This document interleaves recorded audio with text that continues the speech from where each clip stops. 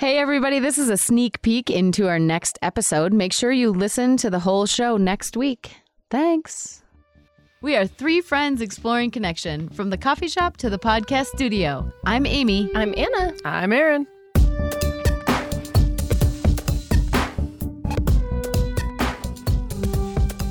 So what I have realized over time is that, and then your second chakra is your sacral chakra, and that's all like feelings and like flow, right? So if your earth is not solid, so if my earth is not solid and I feel like I don't feel grounded, I don't feel centered, I feel like kind of shaky or anxious, then my energetic boundaries are in other people's stuff because I'm checking to see, does it make sense?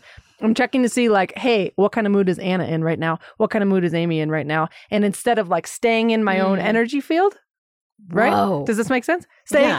My mind is being blown right now. Staying in my own energy field so then I can still see what space you're in without having to be in your shit. Does that make sense? Yeah. Yes. Yeah, Does it make so sense? healthy. Right.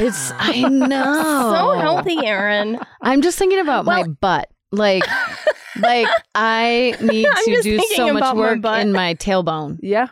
I mean, and I know exactly what you're I'm just thinking about saying. my butt. You know, where it's like, I need to, like, when you do that scan of a crowd. Yes. And it's like, Is this person like, safe? Is this person safe? Yeah, Is like, this what's person going safe? on? What's going on? Yeah. Or like, you go to open up that email. Yeah. Or you're hyper Which is vigilant about your whole environment. But when you're Yeah. like, if you're solid in yourself, Yeah. like then you don't necessarily, like we're not as triggered by the world around us. Yeah.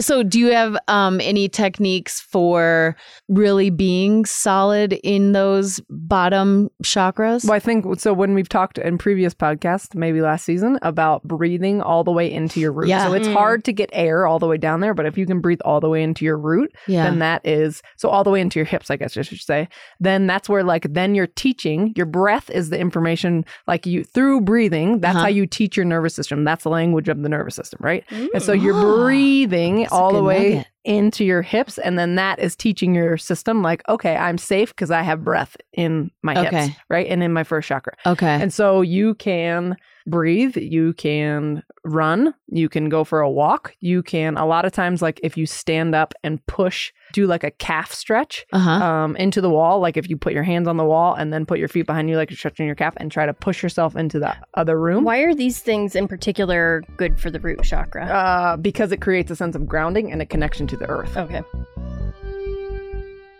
If you like us, don't forget to subscribe and be sure to leave a review. It helps other people find us and could be just what they need.